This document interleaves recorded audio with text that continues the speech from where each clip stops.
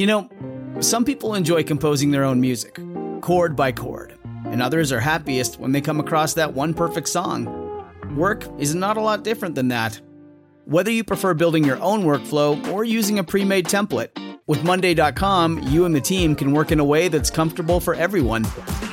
Tap the banner to go to Monday.com and build your own amazing workflow, or find an awesome template. No judgment.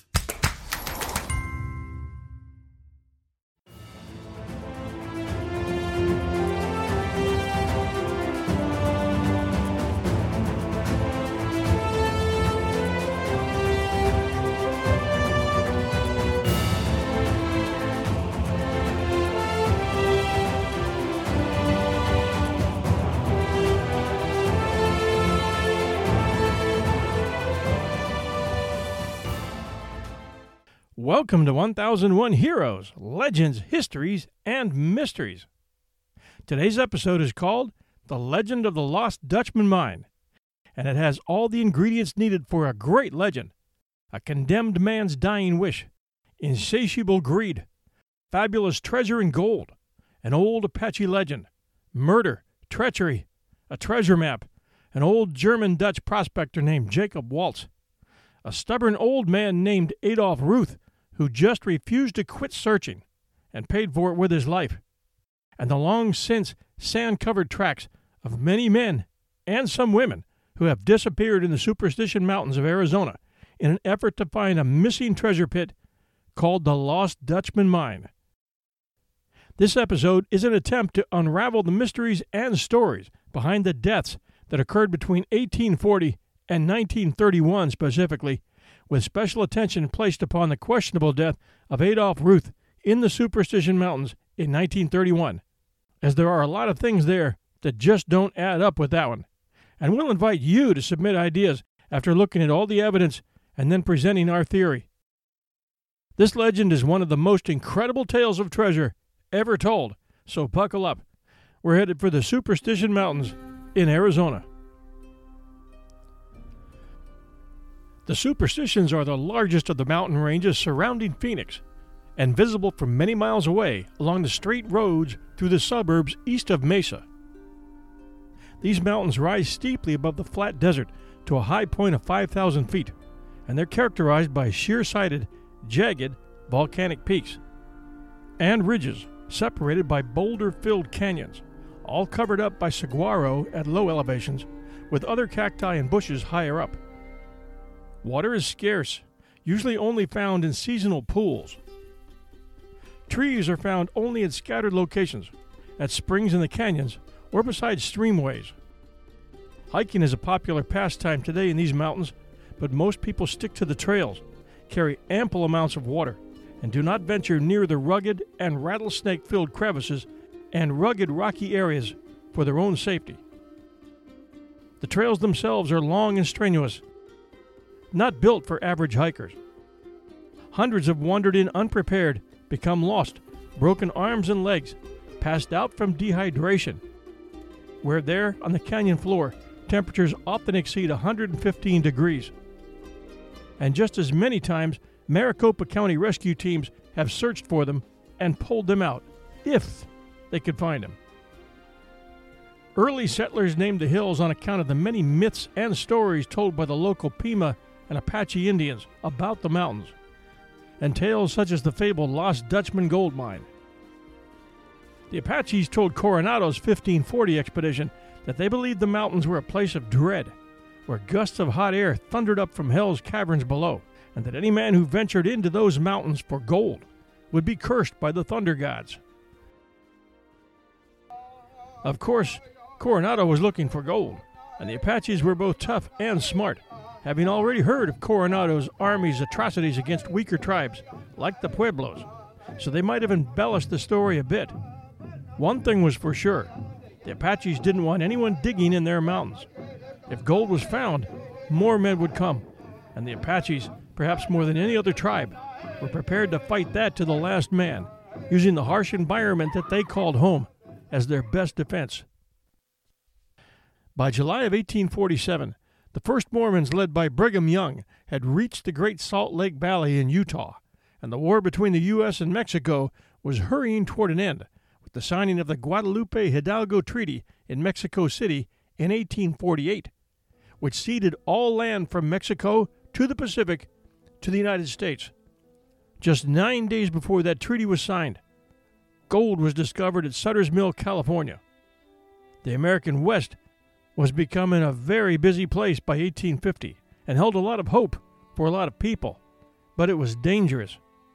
The Indians, especially the Apaches and the Comanches further south, who had been fighting, raiding, stealing women and children from, torturing and killing each other for centuries up till then, had a new enemy: gold hunters.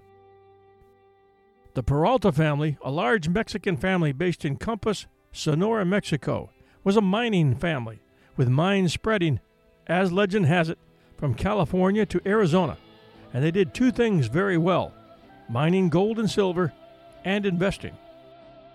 Most of the wealth of the mining went back to the family in Sonora. The bottom was soon to fall out of their land investment business and their access to mining rights when the treaty giving away all their land was signed in 1848.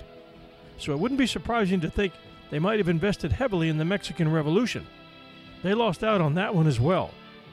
But one very old legend still does exist, that just prior to the end of the Mexican-American War, the Mexican revolutionaries hid the treasure that they had been given in an old mission.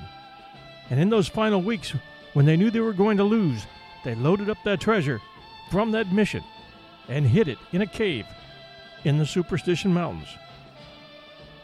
Now, the Peraltas needed money, and their one good mine in California was producing less and less. They began to seek gold in more dangerous areas, further from Sonora. Pedro Peralta was the Spanish governor of a huge land area that took in all of present-day New Mexico and Arizona, and he decided to take what he could from the land while he could still do it legally. He may also have been looking for that mythical mine. He sent his son Pedro Francisco Peralta and an army of 400 men, horses, cattle, burros, and supplies, and sent them north to start digging in the Superstitions, where they dug, according to legend, a combination of 18 horizontal and vertical mine tunnels in a remote area of the Superstitions, setting up a base camp in the area known today as White Rock Spring and Marsh Valley, and building a rock cabin inside the entrance to one of their larger storage caves, which served as an office.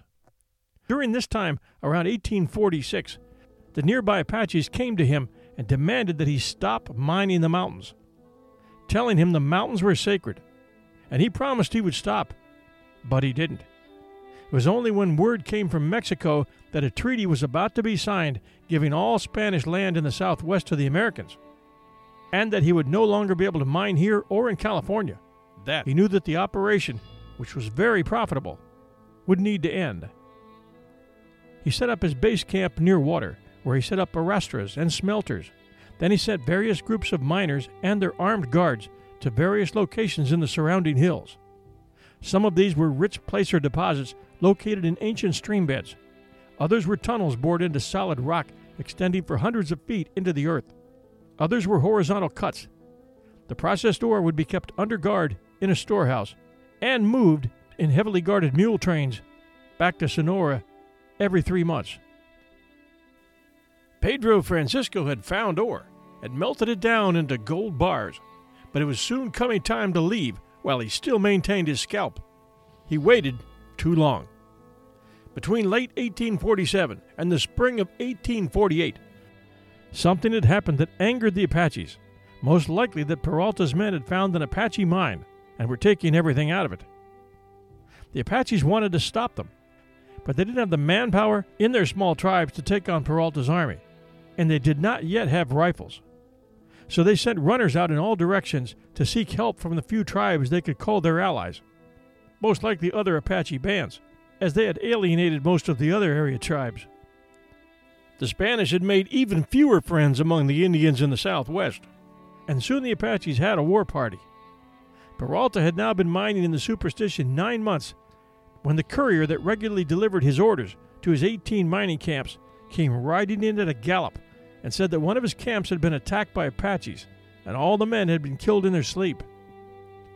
The party was over for Peralta, He sent the courier out with orders for all the mines to pack up what they could on the backs of burros, to cover the mine entrances, and meet back at base camp. They were leaving for Mexico.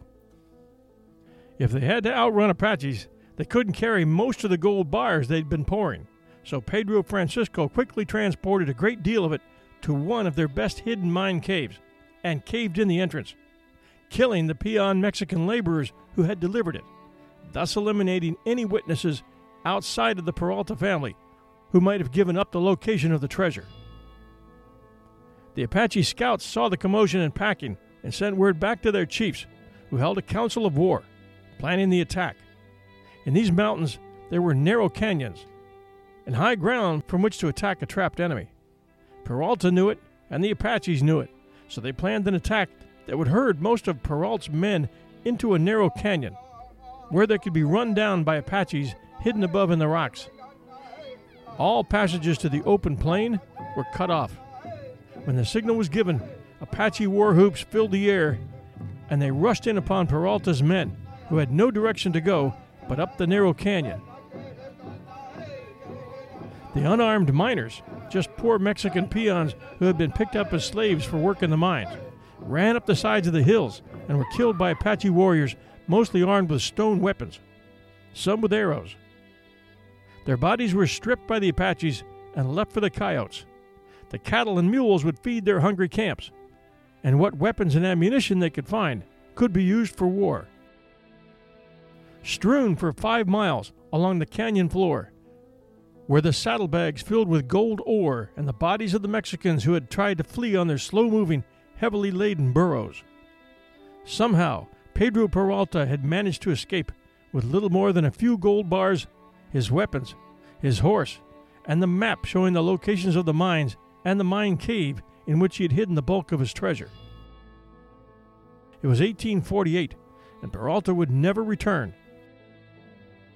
The site of the initial massacre is still called the Peralta Massacre Site today. The Guadalupe Hidalgo Treaty was signed later that year. Mexico lost what is now known as the American Southwest. The Peraltas could not legally return to the Superstitions to recover the treasure. Moving the clock forward 17 years to mid-1865, and only months after the Civil War had ended, a small group of Army troopers who were pursuing a band of Apache came upon 25 skeletons in that canyon. One of those troopers was a man named William Edwards, who soon became one of the first prospectors in the Superstitions. The skeletons had no clothing, and while most of the troopers figured that those were the skeletons of Pima Indians killed by Apaches, Edwards disagreed, but wisely kept his mouth shut. He had seen a gold tooth in one of the skulls, and suspected that the skull had belonged to a Mexican or Spaniard of good standing. Sometime later, Edwards, no doubt driven by the gold fever that ignores all warnings of danger, ventured back into this highly dangerous Apache territory and rode further down the canyon, finding more skeletons as he did so, those indicating that this had been a running battle. He soon came upon a large campsite that had been overrun by the Apache, a well-established campsite with buildings that showed it had been lived in and used for a long time. He no doubt found evidence of the smelter as well. If he found the saddlebags with gold, he kept quiet about it, and legend has it that he, and later his son Ben, ended up prospecting the area for years, but found nothing. Or so it was said. That had to have been very dangerous work, with little time for digging between watching for Apaches and grubbing for food and water. Edwards wasn't the only man searching for gold in the Superstitions, and while he wasn't finding any, another man was. His name was Jacob Waltz, and he had come from Germany to America in 1846, at 36 years of age, to find his fortune. Knowing something about mining, he had headed for the gold fields of Alabama and the Carolinas, only to find that they had played out long ago. By 1848, he had joined the gold rush to California, leaving New Orleans on a ship and finding employment as a miner in California in the 1850s. Somewhere between California and Arizona, or in a remote cantina in the Sonoran Desert, pick one, Waltz became a close acquaintance of Miguel Peralta, the son of Pedro, and Peralta decided to share his knowledge of the Arizona treasure with Waltz, as the legend goes. Some say that Waltz saved Miguel's life in a bar fight, and maybe that was the case. That was when old Jacob first heard the story of the Peralta gold mine, from which they had drawn much wealth back in the 40s, sending up bands of trusty peons who always returned in a few months' time, their burros loaded with chunks of the precious gold metal. It's unlikely that Peralta shared a map showing all the mine locations, but he did give Waltz the directions. It was probably Peralta, upon finding out that Waltz was a knowledgeable prospector and had mining experience, who suggested to Waltz and his German friend Jacob Weiser that they become naturalized, applying for citizenship, so they could legally stake a claim anywhere in the U.S.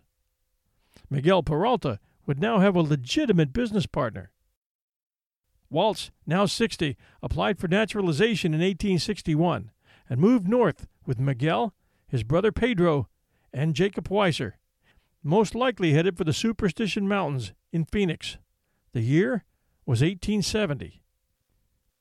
Sometime around 1875, old Jacob Waltz walked into a little Mormon-owned store in Mesa, Arizona, to buy supplies. A young girl remembered him this way. The skin on his face was parched and dry from the desert sun, and hard as leather. His beard was almost snow-white and stained by tobacco below his chin. His hands were coarse and calloused, revealing many decades of hard work. He no longer stood erect, for his age was showing. No one at first paid him any attention until he went to pay for his supplies. In his wrinkled hand was a small cowhide poke. He loosed the strings and poured into the counter yellow gold in a matrix of white quartz. Waltz had found a treasure. Although he kept to himself in a little adobe house on the Salt River south of Phoenix, he occasionally needed supplies and would come into Mesa. He was never reported to be in the company of his old friend Jacob Weiser. Unknown to anyone in the area, according to legend, he had shipped over $500,000 worth of gold to his relatives in Germany, but he himself lived meagerly and never showed it. In 1891, when Jacob was 80 years old and living quietly and alone in his small adobe house on the Salt River, a week of heavy rainfall and cold weather caused the river to flood, consuming a portion of the growing town of Phoenix and threatening to wash away the homestead of Jacob Waltz.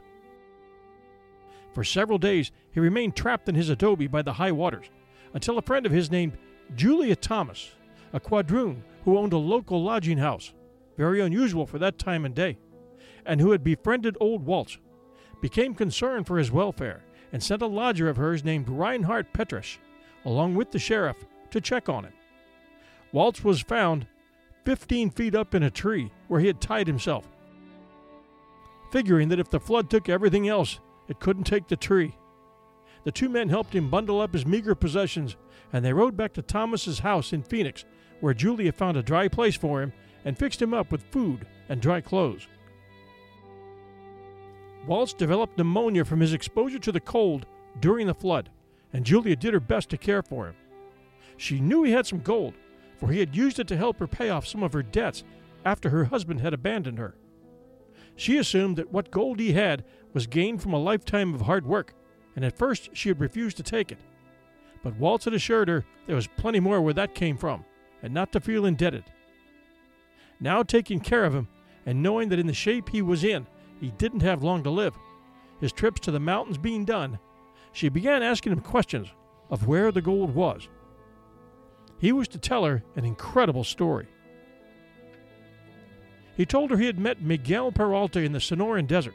They had become fast friends, and that Peralta had shared the story of the treasure and the massacre with him.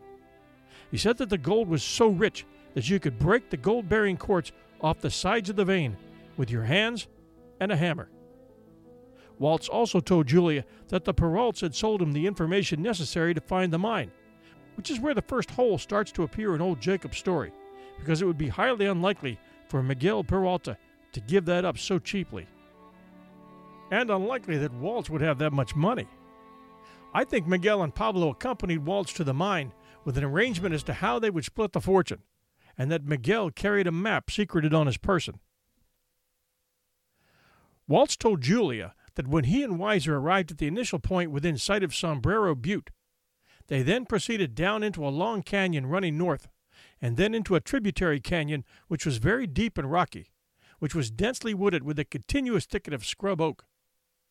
Upon entering, they heard a hammering on rock, and looked up the steep slope, where they saw 2 naked Indians breaking rock. Consumed with gold fever, they both drew a bead on the Indians and shot them, killing them on the spot.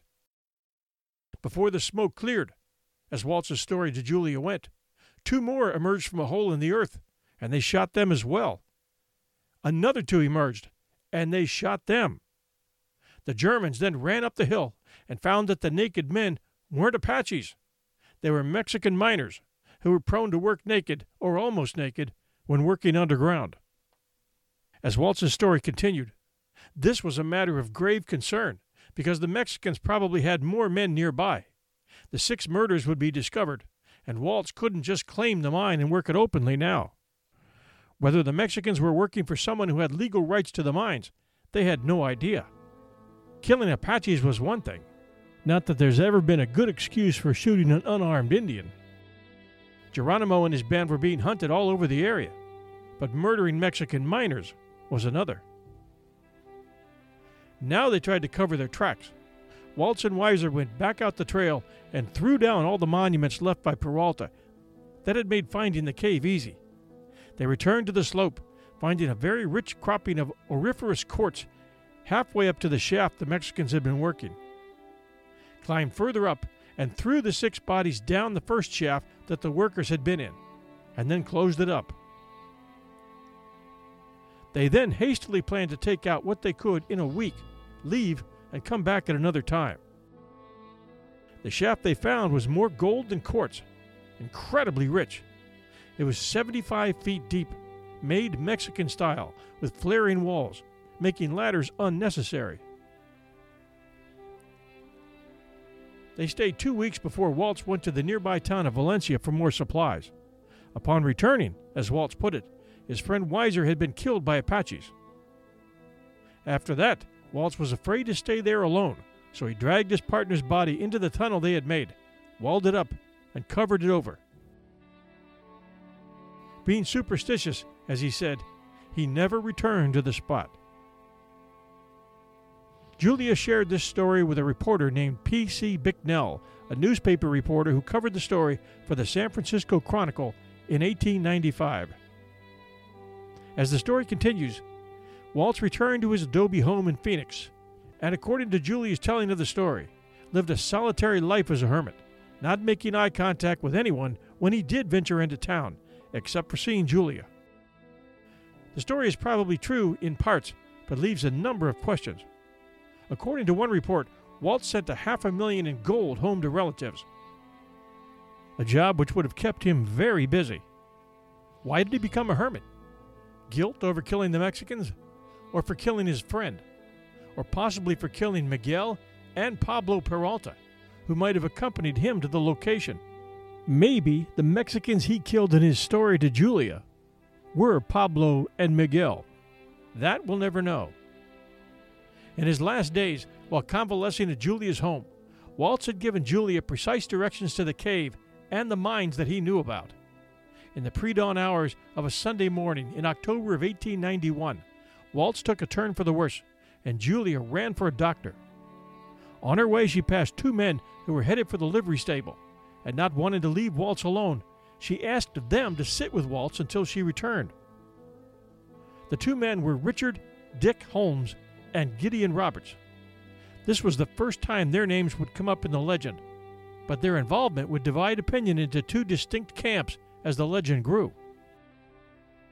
When Julia returned, Waltz was dead. We don't know if the 2 men were there when she returned or not, but we do know from her that Waltz's personal possessions, which were under his bed, were gone when she checked for them. Later, some of it would turn up in Dick Holmes' possession.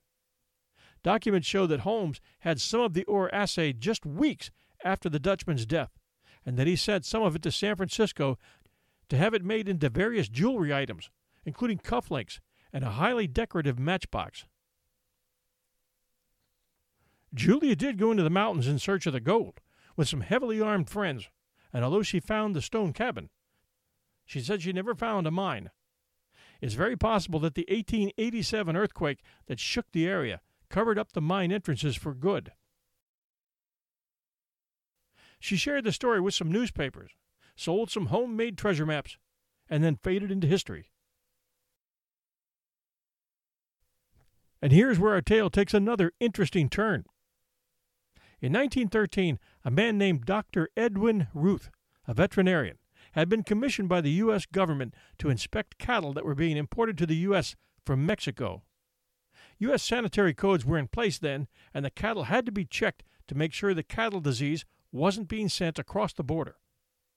The Mexican Revolution was underway in Mexico at that time, and the U.S. supported General Carranza's efforts in the revolution. Carranza would end up as president of the new republic, which would result in the overthrow of dictator president Porfirio Diaz. Dr. Ruth knew the Mexican language and its people there well, and was trusted. During his tenure in Mexico, Ruth had witnessed the capture and execution of a number of revolutionaries. One day he saw guards marching by, escorting a prisoner whom Dr. Ruth recognized as an old friend named Juan Gonzalez, and he asked the soldiers if he could speak to him. They consented, and Gonzalez confided that he was to be lined up against a wall and shot within minutes. Fearing for his wife and children, Gonzalez asked Erwin Ruth if he would please find them and take them to America, where they would be safe.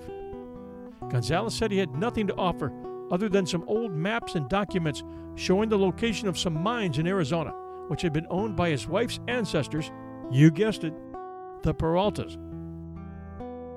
Ruth couldn't save the man, but he did locate the family and got them safe passage to the U.S., where they could start a new life in Texas. He was given the maps by the widow of Juan Gonzalez. He had no interest in chasing down treasure, and carried the maps with him on his next trip to Washington, D.C., where his father, Adolph Ruth, lived. For 4 to 5 years, Adolph pored over the maps and tried to get Erwin to join him on a search for the treasure. But Erwin wanted no part of it. Finally, Adolph convinced Erwin to take a trip to California with him. But 2 days into the car trip, Adolph told his son the true nature of the trip. He wanted to find the lost Peg Leg Mine in the Anza Borrego Desert. Erwin was furious that his father had deceived him, and upset that his father was fixated on treasure hunting, and this wasn't even connected with the Peralta mines. Dad must have gone deep on researching lost treasure. Eventually, Erwin gave in to the plan, thinking that maybe this would take the lust for finding treasure out of his dad once and for all. A few days later, they were pulling the car off the road for a night's rest, with the peaks of the Anza Borrego Mountains visible in the distance. As Erwin set up camp, his father took out a flashlight and wandered off into the desert. At night, in the desert, you can get lost easily, and it's cold, the sand giving up the sun's heat quickly when night falls. Hours passed, and Erwin was worried that something had happened to his father. He flashed his car headlights, yelled, honked the horn, but no answer came back. When dawn came, his father still had not returned, and Erwin drove the car to the last ranch they had passed and convinced rancher C.E. Bemis to help, which he did, pulling together some riders. They searched for 4 days and finally found Adolph lying in a ditch of a dry ravine, suffering from exposure, dehydration, and a broken hip, but alive. His hip would later require surgery involving a steel plate, and Adolph Ruth would forever be saddled with a painful limp as a result. But Adolph had too much time on his hands, and he wasn't going to give up his dream. He spent his time researching, checking out old books, writing letters to ranchers in the superstitions, and asking them to please send him clippings of any new gold findings out in that area. And when the day came, he packed up and left for Arizona. And it was Adolph Ruth who, with Peralta's map to the hidden mines in hand and some handwritten notes from the 1895 newspaper story regarding the location of Jacob Waltz's mine in the Superstition Mountains, who finally showed up on the doorstep of one of Tex Barkley's 4 mountain ranches placed near entry points to the Superstition Mountains. And it was Adolph Ruth who would create the newspaper headlines that ended up bringing hundreds and later thousands of gold-hungry men and women to the cursed hell of the Superstitions. And many never returned. Join us next week for the incredible story of Adolph Ruth and decide for yourself how he finally met his fate. Was it the Apache curse, or was it murder? Some important notes for all of you. We're changing hosts here this month, and you may experience some difficulty in reaching our website or some of our podcatcher hosts. And if so, I would appreciate your letting me know at 1001storiespodcast@gmail.com. We're trying to restore every link that we've had to you in the past few years. Apple iTunes should be fine, as well as Stitcher.com and Player.fm. Some of the smaller ones might take a week or two to get back online with us. We'll see. Please keep the great reviews coming, especially at Apple iTunes podcast app. Until next time, this is your host and storyteller, John Hagedorn, and this is our story.